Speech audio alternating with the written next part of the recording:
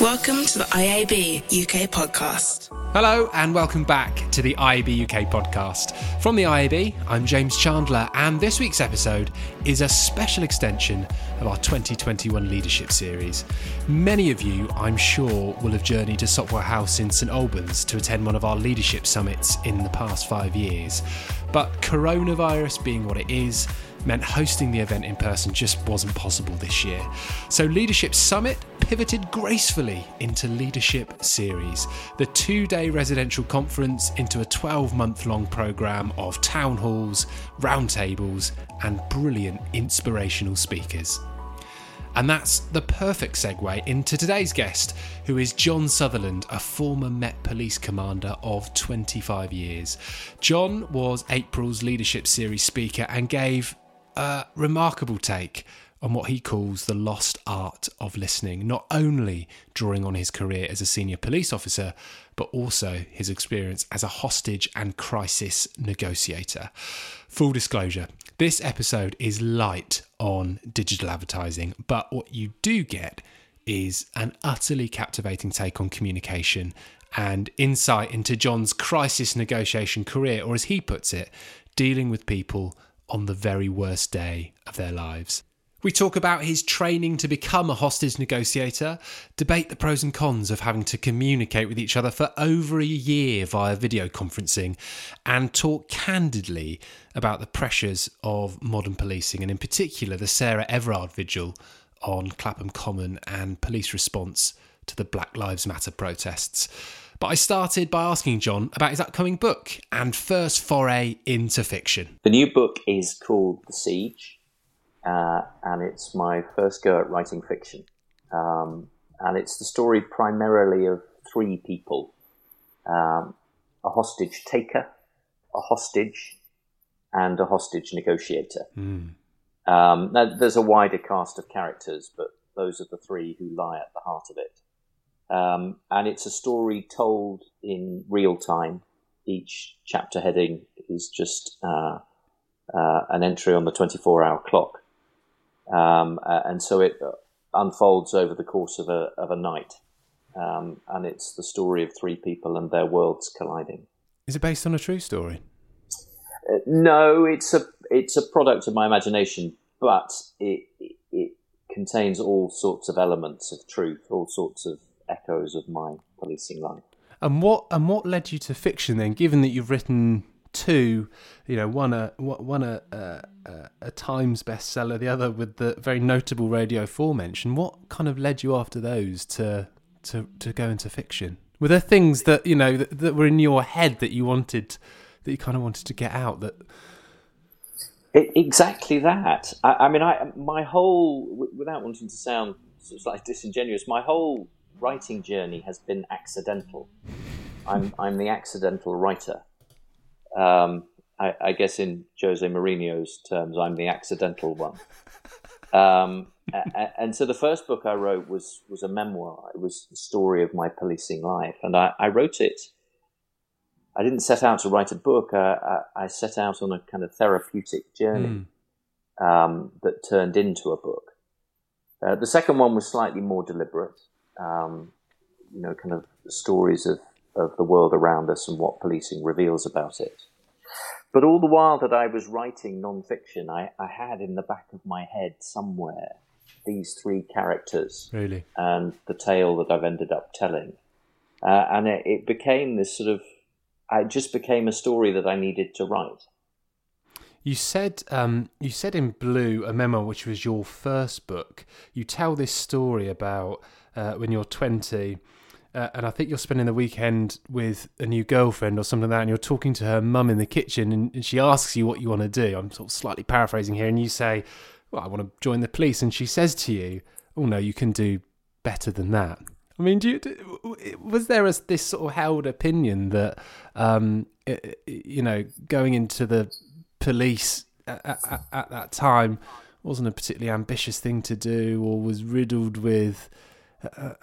when you look back now, how do you think about that? I often reflect on that moment in time. I don't come from money or anything like that, but I'm middle class. My dad was a vicar. My mum was a school teacher. But I guess many of the people around me as I grew up didn't consider policing to be a reasonable or sensible or desirable thing to do with your working life. Yeah. I'm a first generation police officer, so there's no history of it in my family. Right. And I didn't have any friends who were police officers. So I was entirely new to it, and yet I was captivated by it from the very beginning. And all I know is that my then girlfriend's mum was completely wrong. I still think that policing is the most extraordinary job in the world. I still think that it's the finest thing any of us could ever choose to do with our working lives. What was it that got you so captivated? Was it television and movies? Was it an experience that you had? I mean, what was it that gave you that sort of itch that you had to scratch? Well, the itch was there from about the age of 16. And I remember it very vividly. I was standing on Hammersmith Broadway waiting for the bus to school, and a police officer walked down the other side of the road on the other pavement, doing nothing in particular. In fact, knowing what I know now, I suspect he was just bored, cold, tired and hungry. There was nothing happening in Hammersmith that morning. But without wanting to give it the full sort of Damascus Road experience, I remember vividly standing there, looking at that police officer, and something inside me went click. And I mean, if you ask most police officers why they joined, they will tell you very simply it's because they wanted to help people. And the fact that that's a well-worn phrase doesn't make it any less true. Yeah. As a 16, 17-year-old, I'm not sure I would have articulated it quite so nobly. I mean, I think I was looking for adventure. And absolutely, I wanted to be a part of something that mattered. But as I sit here now in my early 50s, after more than 25 years as a police officer, it was my chance in my own small way to try and change the world. And it was a privilege. When you talked to us, just over a week ago as part of Leadership Series, the theme of what you talked about was around communication, but specifically it was around listening and what you've done, this sort of lost art of listening. Talk to us a bit about that and your view of the world, and in probably why we're not listening so much. Is just so captivating. But tell us a bit more about how you see it. I just think we're living in very divided times. The world has become very polarized. Taking this country, we divide ourselves into leave and remain, into town and country, into left and right, male and female, north and south, have and have not. All of these divides are created. And it seems to me that in ordinary life, then echoed and amplified on social media, the chosen means of communication for so many of us just seems to be yelling at one another with our fingers in our ears. And one of the things that I feel passionately about is rediscovering this lost art of listening. And of course, listening was so important to you in your time as a hostage and crisis negotiator. You trained, and I'd love to. You talk to us a bit about that training at Peel House when you sort of initially started going to it. Is there anything from that? I mean, how well do you remember it, for one? And two, was there anything profound that happened in that very first session that's kind of stuck with you, that you employed when you were, out actually doing this thing for real? God, I remember all of it vividly. I mean, the best training course I ever went on. But actually, before I even got to the training course, I had to go through the selection process. Ah, right. And the selection process began with a written application. Then you got on to a face-to-face interview, and if you were fortunate enough to have cleared those first two hurdles, there was a practical assessment. And it was up at the Detective Training School at Hendon, which is where the national course is run. And the exercise consisted of turning up, and you were given a very short briefing. You were playing yourself in a role play exercise. And for the purpose of the exercise, at the end of the corridor, there was a closed door. And you were told that that was the front door of a serving police officer who hadn't turned up for work that day, and whose colleagues were worried about him. Go and deal with it. That was all you were told. And so I just remember standing there in the corridor and thinking, well, the only way to deal with this is to treat it as real. Mm. And so I went and knocked on the door. And there was no response. Now, you might think that hostage negotiators are selected on the basis of their ability to talk. Mm. Yeah. And of course, talking is important, but it's not the most important thing. Mm. Listening is the thing. And so I stood at the door and I listened, and there was no sound. And so I knocked on the door again, and eventually I could hear just a sort of a faint, sad voice of the person on the other side playing the part of this officer.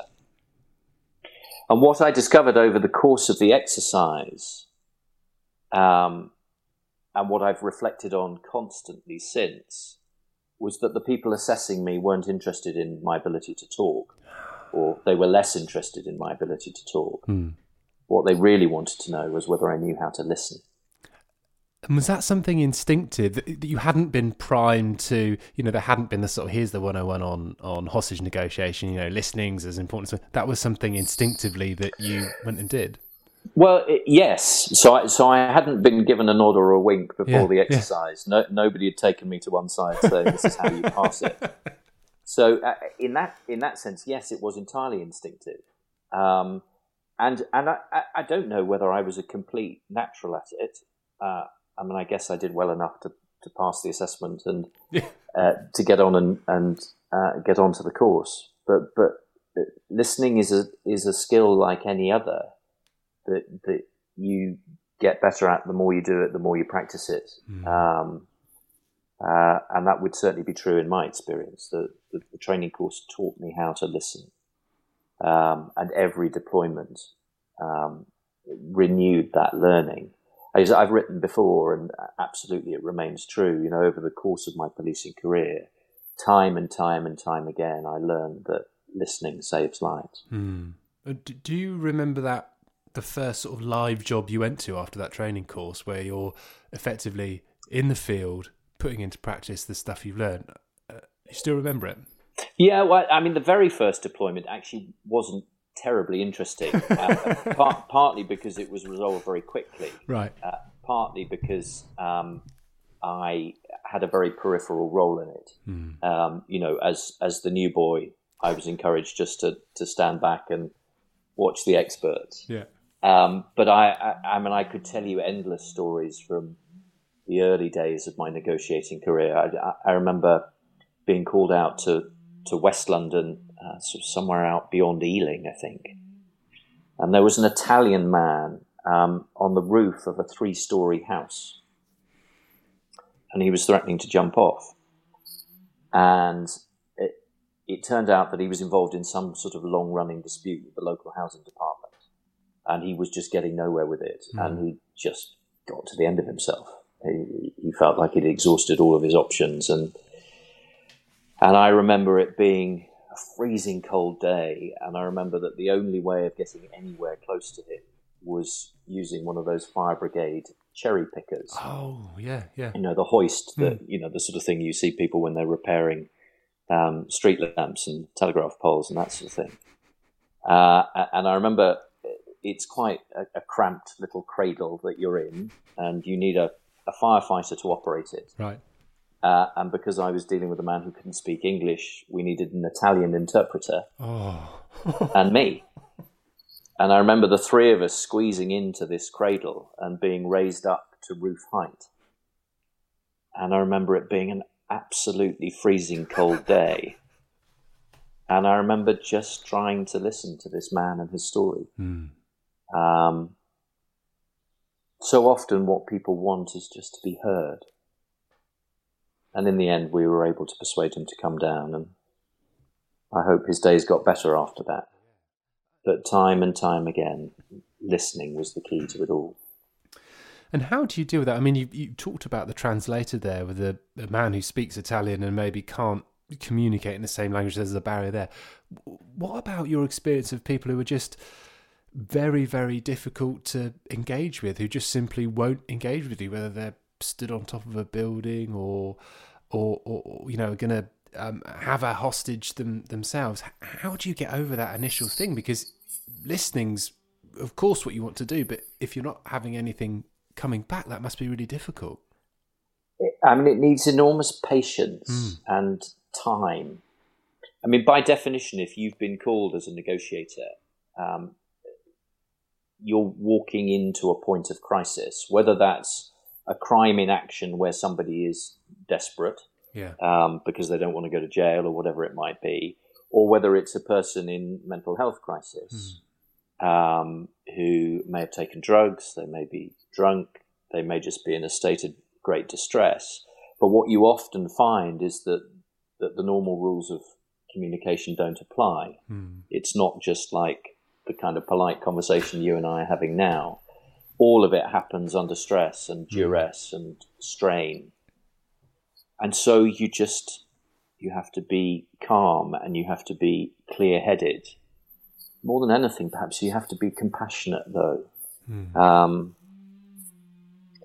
If we're to have any hope of resolving this peacefully, then I need to understand who you are, and I need to understand why you're here, and I need to understand how you got here.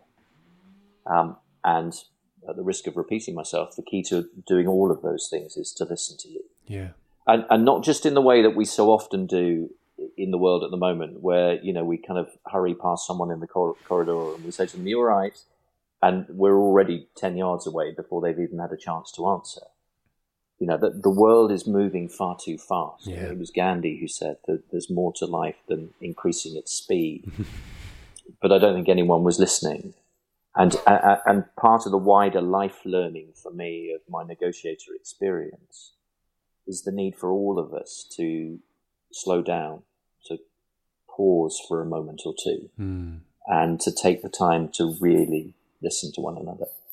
It's kind of, you know, the worst listening, and I can think about myself, so guilty of it, is, as you said before, you're really interested in what I have to say to someone, so I'll make a point, and then there's some silence and the other person's talking, but my brain's already whirring, the cogs are already going, I'm already thinking about that reply. And that kind of active listening that you're talking about, the really understanding, and of course you went on to talk to us about, you know, it's not just listening with the ears, there's so much more to it as well. You're using I think it was the Chinese symbol for listening, where there's so many different parts to it. Talk to us a bit about that.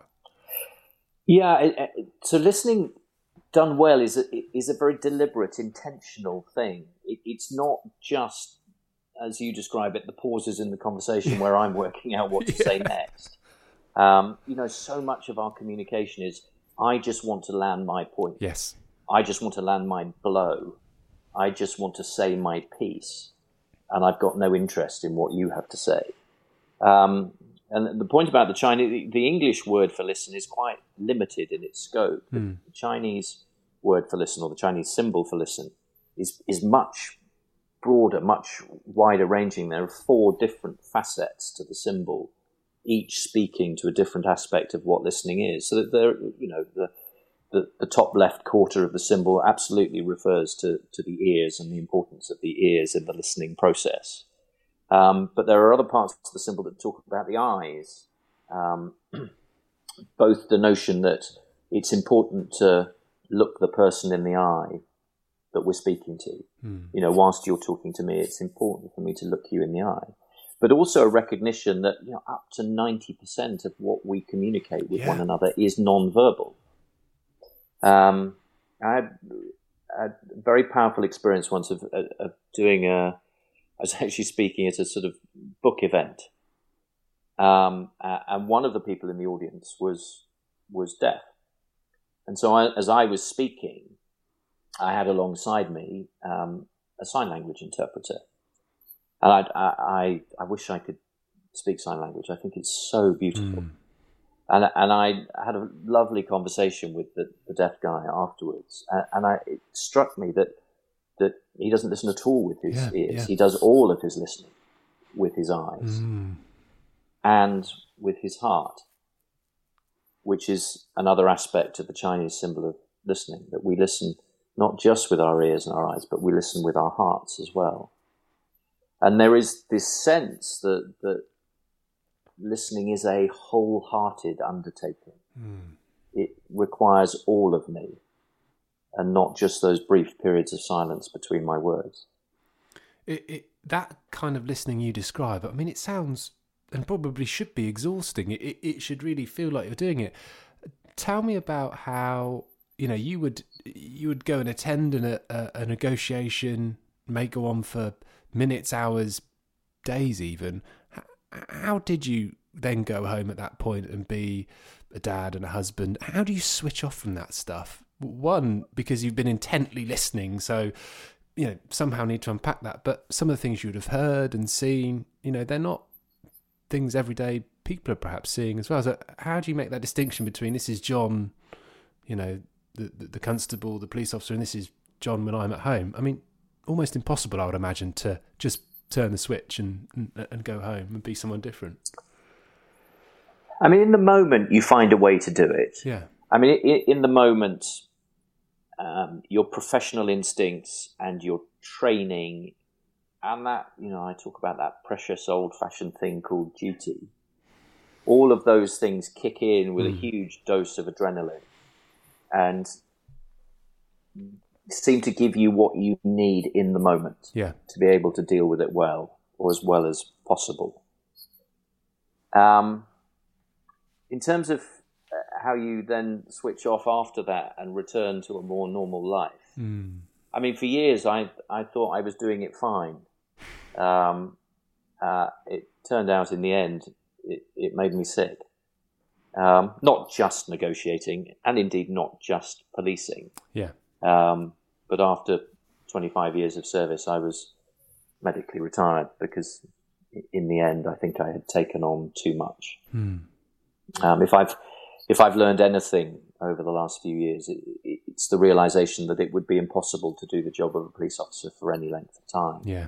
And to remain untouched, unaffected by the things that you see and do. Yeah.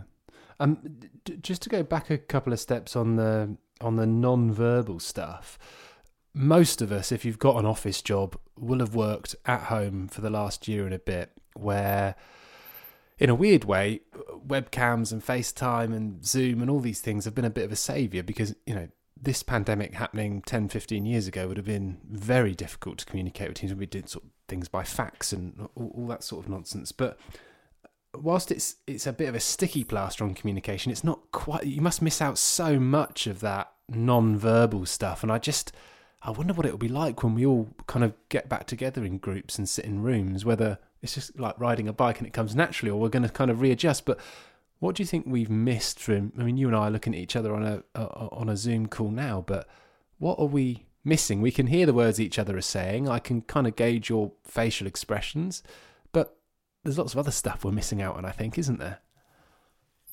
Absolutely. The thing I've probably missed more than anything else in the last 18 months is hugging. Just that sort of tactile thing, yeah.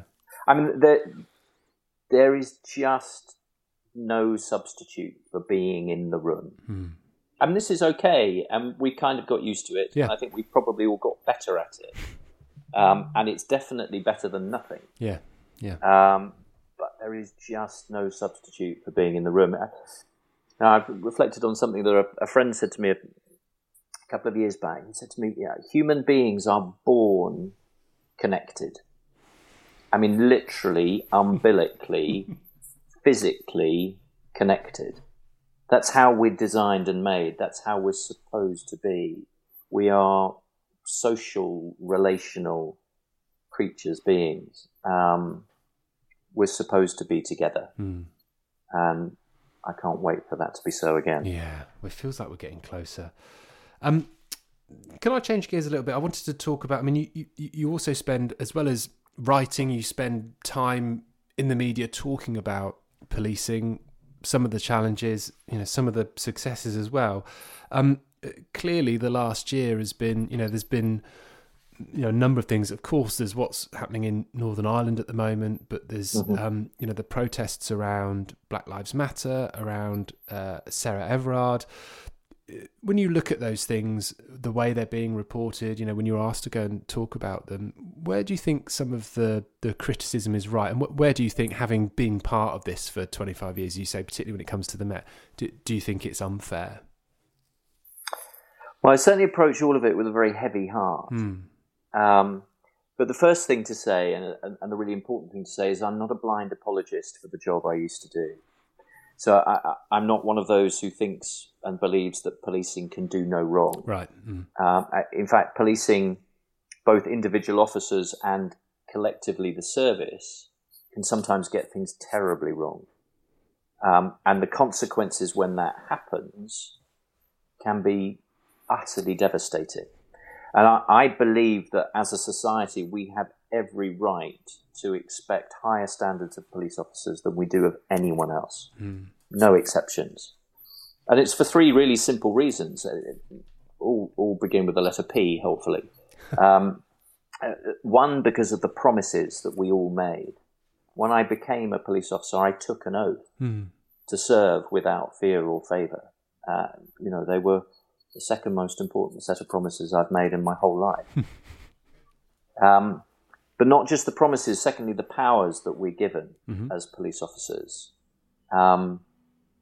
When you stop to think about them, they're extraordinary. Powers to stop you, powers to search you, powers to enter your home, powers to take away your liberty, powers, provided I can justify it, to use force in order to do any of those things. And of course, those things are open to misuse and abuse. And we, as a society, have got to safeguard against that possibility. So the promises we made, the powers that we were given, and thirdly, the position that policing occupies in society. Because if you can't trust a police officer, then who can you trust? And so when I consider the life and the murder and the legacy of George Floyd and all that followed it, I do so really soberly. I think there are enormous issues here for policing. But I also think there are enormous issues here for society as a whole. Because absolutely, it is true that black people are disproportionately more likely to be stopped and searched by the police. But it's also true that black people are disproportionately more likely to be born into poor households, into poor neighbourhoods. They're disproportionately more likely to be excluded from school, to be unemployed, to suffer with mental ill health. To bring it right up to date, they're disproportionately more likely to die of COVID. So policing should be first in line to face up to these challenges. But if we think it's just about policing, we're kidding ourselves. Similarly, there are elements of the Sarah Everard case that we can't talk about because there's a trial pending.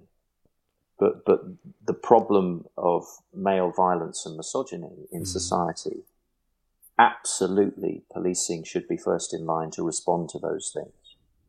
There is no greater duty or privilege for a police officer than to save the life of another human being. And no greater sorrow when we fail to do that. But again, if we limit the problem of male violence to something that the police alone are responsible for dealing with, we're completely missing the point. And so much of what I do in my writing, in my speaking, when I do bits and pieces in the media, is, number one, to face up to the faults and failings of policing, but number two, to try to encourage people to look more widely at the underlying causes of whether it's male violence or racism or whatever it might be that we're concerned about. Because it's only when we properly understand the causes that we're going to stand any chance of finding the solutions. And just the last thing I'd say is, having tried to do those things, I just try to find bit more balance in the story being told about policing. Yeah. Because the prevailing narrative is enormously hostile. You know, if you listen to some politicians, some journalists, some armchair critics, the only story being told is that the police are racist, the police are incompetent, the police are corrupt. Well, do you know what? Sometimes they are, and sometimes they can be, and we should never shy away from holding policing up to the light. But that's not the whole story. Yeah. It's not even half the story. And for every negative tale you could tell me, and I would defend your right, even your responsibility to do so, I could tell you 100 tales of the kind of humanity and heroism that would take your breath away. Yeah. I'd love your view thinking about particularly the protest and the vigil rather around Sarah Everard and on Clapham Common. Clearly the situation we're in at the moment where, you know, police are being asked to stop people mixing at that time. We're in a global pandemic and they're doing their job. But here was a scenario that was extremely emotive. People were seeing on television screen not being, they're peacefully paying respects. It's such a difficult balance, that, isn't it? And of course, then you pick up a newspaper and what do you see? What looks like police strong-arming women to the floor. I mean, it's that narrative you talked about. But I'd love to get your view, John, on, you know, these are just people doing their jobs, right? Very hard for them to then say, well, no, I think I'm going to do the job differently, or it's not open to interpretation. They're just doing what they're asked to do. What was your take on it as you saw that stuff? Yeah, well, talking about the vigil on Clapham Common particularly, I mean, the first thing to say is the photos just look awful. I mean, they look terrible. Yeah. And there's no point trying to pretend otherwise or trying to dress it up as anything other. You know, that was a pretty bleak moment for policing. But I live pretty close to Clapham Common. I've got 3 daughters. And earlier that same day, I walked up there with my eldest daughter. And we stopped and we bought flowers and we went to the bandstand. And we laid the flowers and we paid our respects. And it was heartbreaking and haunting, but it was beautiful too. And there was something very quiet and something very respectful, something rather extraordinary about the place. I wasn't there later in the evening, and so I don't know exactly what happened, but clearly something changed, resulting in the photos that we all saw. And, you know, if the police officers involved had their time over again, I'm sure they would have wanted to do it differently. Yeah. They certainly would have wanted it to end differently. But your point's absolutely right. They were placed in a completely impossible position, which they have been repeatedly throughout the COVID pandemic. Yeah. You know, police officers will tell you over the last 18 months, they've, at almost every turn, found themselves damned either way. You know, when it comes to sort of the policing of the pandemic in general, you have on the one hand those who say that the police are being far too draconian in their enforcement of the regulations and the legislation. On the other hand, a group of people looking at exactly the same set of circumstances, saying that the police aren't being nearly robust enough. Yeah, yeah. And you've got girls and boys in blue standing in the middle saying, well, what do you want us to do? Yeah. You know, there was a very powerful example along exactly the same lines early last summer, you know, in the immediate aftermath of George Floyd's murder, where protests sprung up around the country.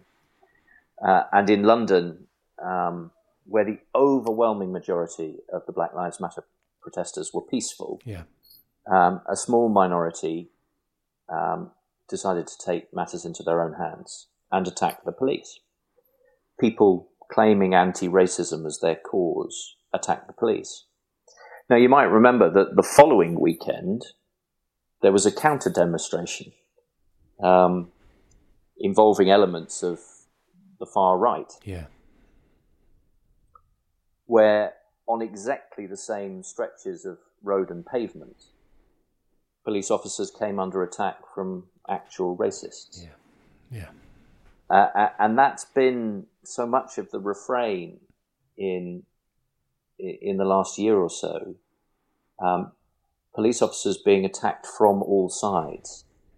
Police officers being blamed on the one hand for the existence of a problem. Yeah. Whilst on the other hand being expected to fix it. All the while, people yelling at them from every side. There was some very powerful, uncomfortable accounts that came from the Clapham Common vigil of female police officers who had female members of the public literally screaming in their faces, wishing them to be raped and murdered. Wow. And that does leave me wondering what kind of a society we're becoming. If you claim to have attended Clapham Common to support the cause or to protest about the undoubted realities of violence against women, to do so by wishing violence on a woman seems to me to be a very strange way of going about things. Yeah, I totally agree. And what do you think is the impact of, people like you were once when you wanted to go into the police? People read about this, they absorb it, whatever narrative you look at. Is a career in the police force, in the Met, still something that young people come into and genuinely want to have that sense of duty, genuinely, as you did, want to ultimately help save lives, help people when they're having their worst day, I think is how you described it with the negotiation. Do you think any of that's having an impact on getting young people and recruitment into the police? I'm sure it is. It's undoubtedly having an impact on people in the police. Serving officers at the moment are feeling really battered and bruised. No doubt. I mean, quite literally in many cases, but certainly metaphorically. These are the most challenging times for policing in this country since the end of the Second World War. Even before Sir Everard, and even before George Floyd, even before COVID, these were immensely challenging times. Crime has been rising and demand on policing has been rising, and the level of complexity involved in the job has been rising. Yeah. Whilst at the same time, between 2010 and 2018, the government cut 44,000 officers and staff from policing in England and Wales alone. Wow. And so we've ended up in a situation where we have fewer people with fewer resources doing a job that's more difficult, more demanding, and frequently more dangerous than it's ever been before. Yeah. But I still think that it's the best job in the world. I still think that it's the finest thing that any of us could ever choose to do with our working lives. And maybe the best way to illustrate the fact is to say that if any of my three daughters came up to me at some point in the future and said to me, "Dad, I'm thinking about joining the police. What do you think?" I'd throw my arms wide open and tell them that there's nothing better that they could do with their life. See, this is what you did to me a couple of weeks ago when you talked part of leadership series, and you do it again now. Your optimism is just this infectious thing, John. It's brilliant. I mean, these are really tough things to talk about. I love your eternal optimism. You are such a glass half full person. Well, it's. I mean, that's what I am naturally. On my Twitter profile, I describe myself as a believer in hope. But there are definitely times where it requires an element of stubbornness. It's.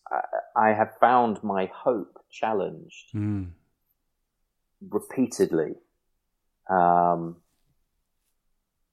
the course of my life, but certainly over the course of the last 18 months. Yeah. But there's a wonderful line in the Old Testament of all places, talking about Abraham, when in his late 90s or whatever, he's told by an angel that he's going to become a dad for the first time in circumstances where it's apparently impossible.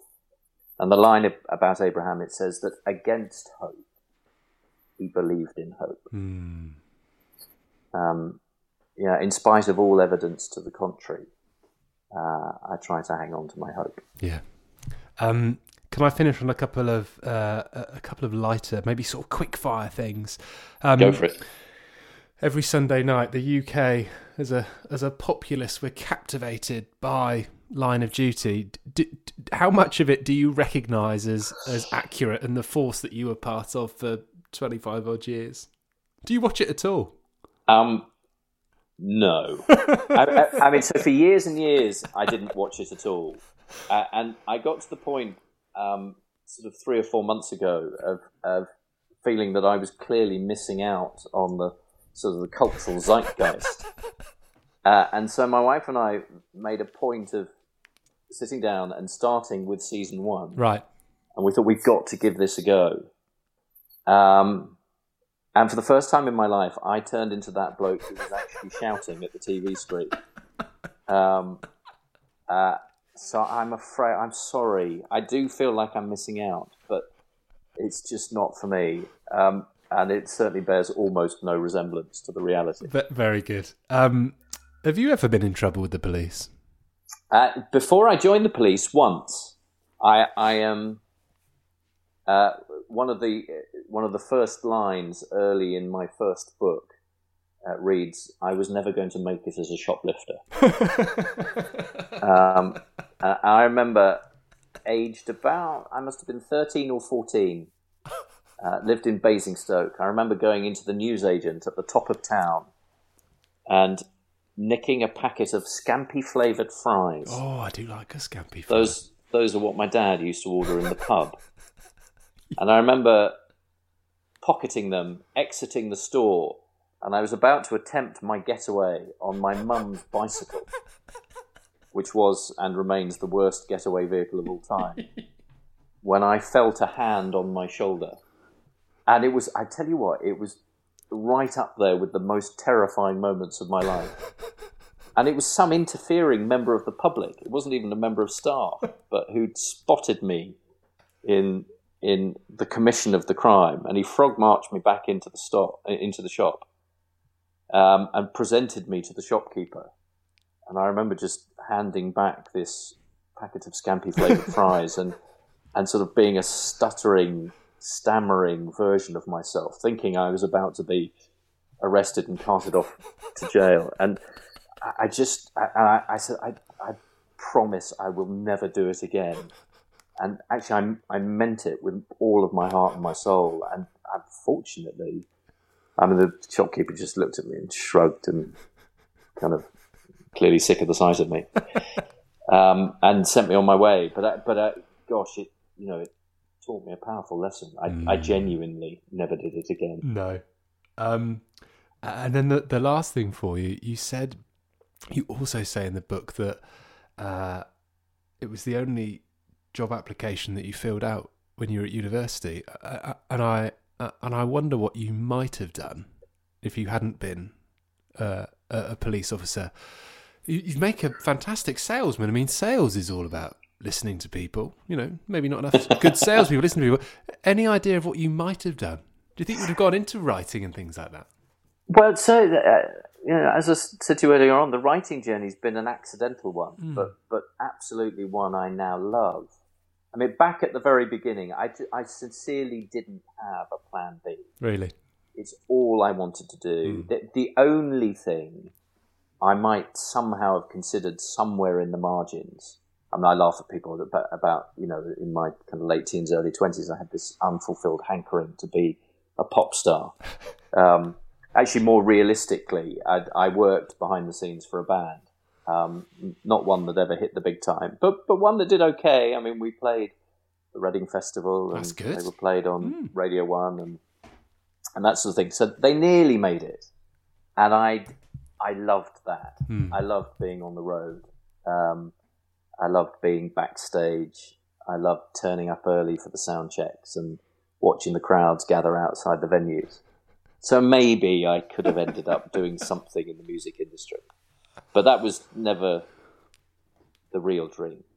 The real dream was to be a boy in blue. John, thank you so much for giving us some time. I mean, it was utterly compelling when you talked to us a couple of weeks ago, and I'm so glad we got to have this conversation as well. You've been really, really kind with your time, and as I say, I feel very much more optimistic about the world from talking to you. We sort of need this injection of John Sutherland, maybe sort of once a month, to sort of go out and feel very optimistic. But thank you for giving us some time. It's brilliant, and all the best with the new book. We're going to link to it in the show notes as well, so people can find it. Thanks so much for having me. It's a pleasure. Thanks, John. The IAB UK podcast. John Sutherland there. I hope it came through in the conversation, but despite being 3 years retired from the Met, you still detect this overwhelming sense of duty and pride for, as John puts it, the boys and girls in blue. And he is just this eternal optimist and believer in hope, which is quite something given the things he's witnessed over the years, the individuals he's dealt with, the situations he's probably been faced with.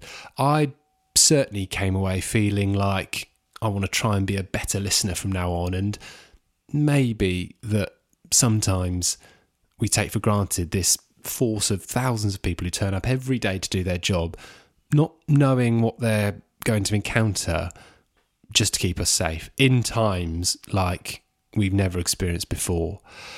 I know this was a very different episode to anything we've put out before, but John was just too good not to follow up with, and I was so pleased when he agreed to sit down and record something. If this episode has left you wanting more, I highly, highly recommend his first book, Blue, a Memoir, and he's excellent on Twitter too, as @PoliceCommander, all one word. I very unwittingly oversold his new book, The Heist, which isn't out for another year. But Blue is definitely worth a read, and his second book, Crossing the Line, I think comes out in paperback in the next few weeks too. And if you're not already signed up to this year's leadership series and you'd like to be involved in the upcoming town halls and roundtables, as well as hear from two more incredible speakers we're going to announce very, very shortly, then email rachel@iabuk.com. We're back next week with something a bit more familiar, but until then, thanks very much for listening. IAB UK, building a sustainable future for digital advertising.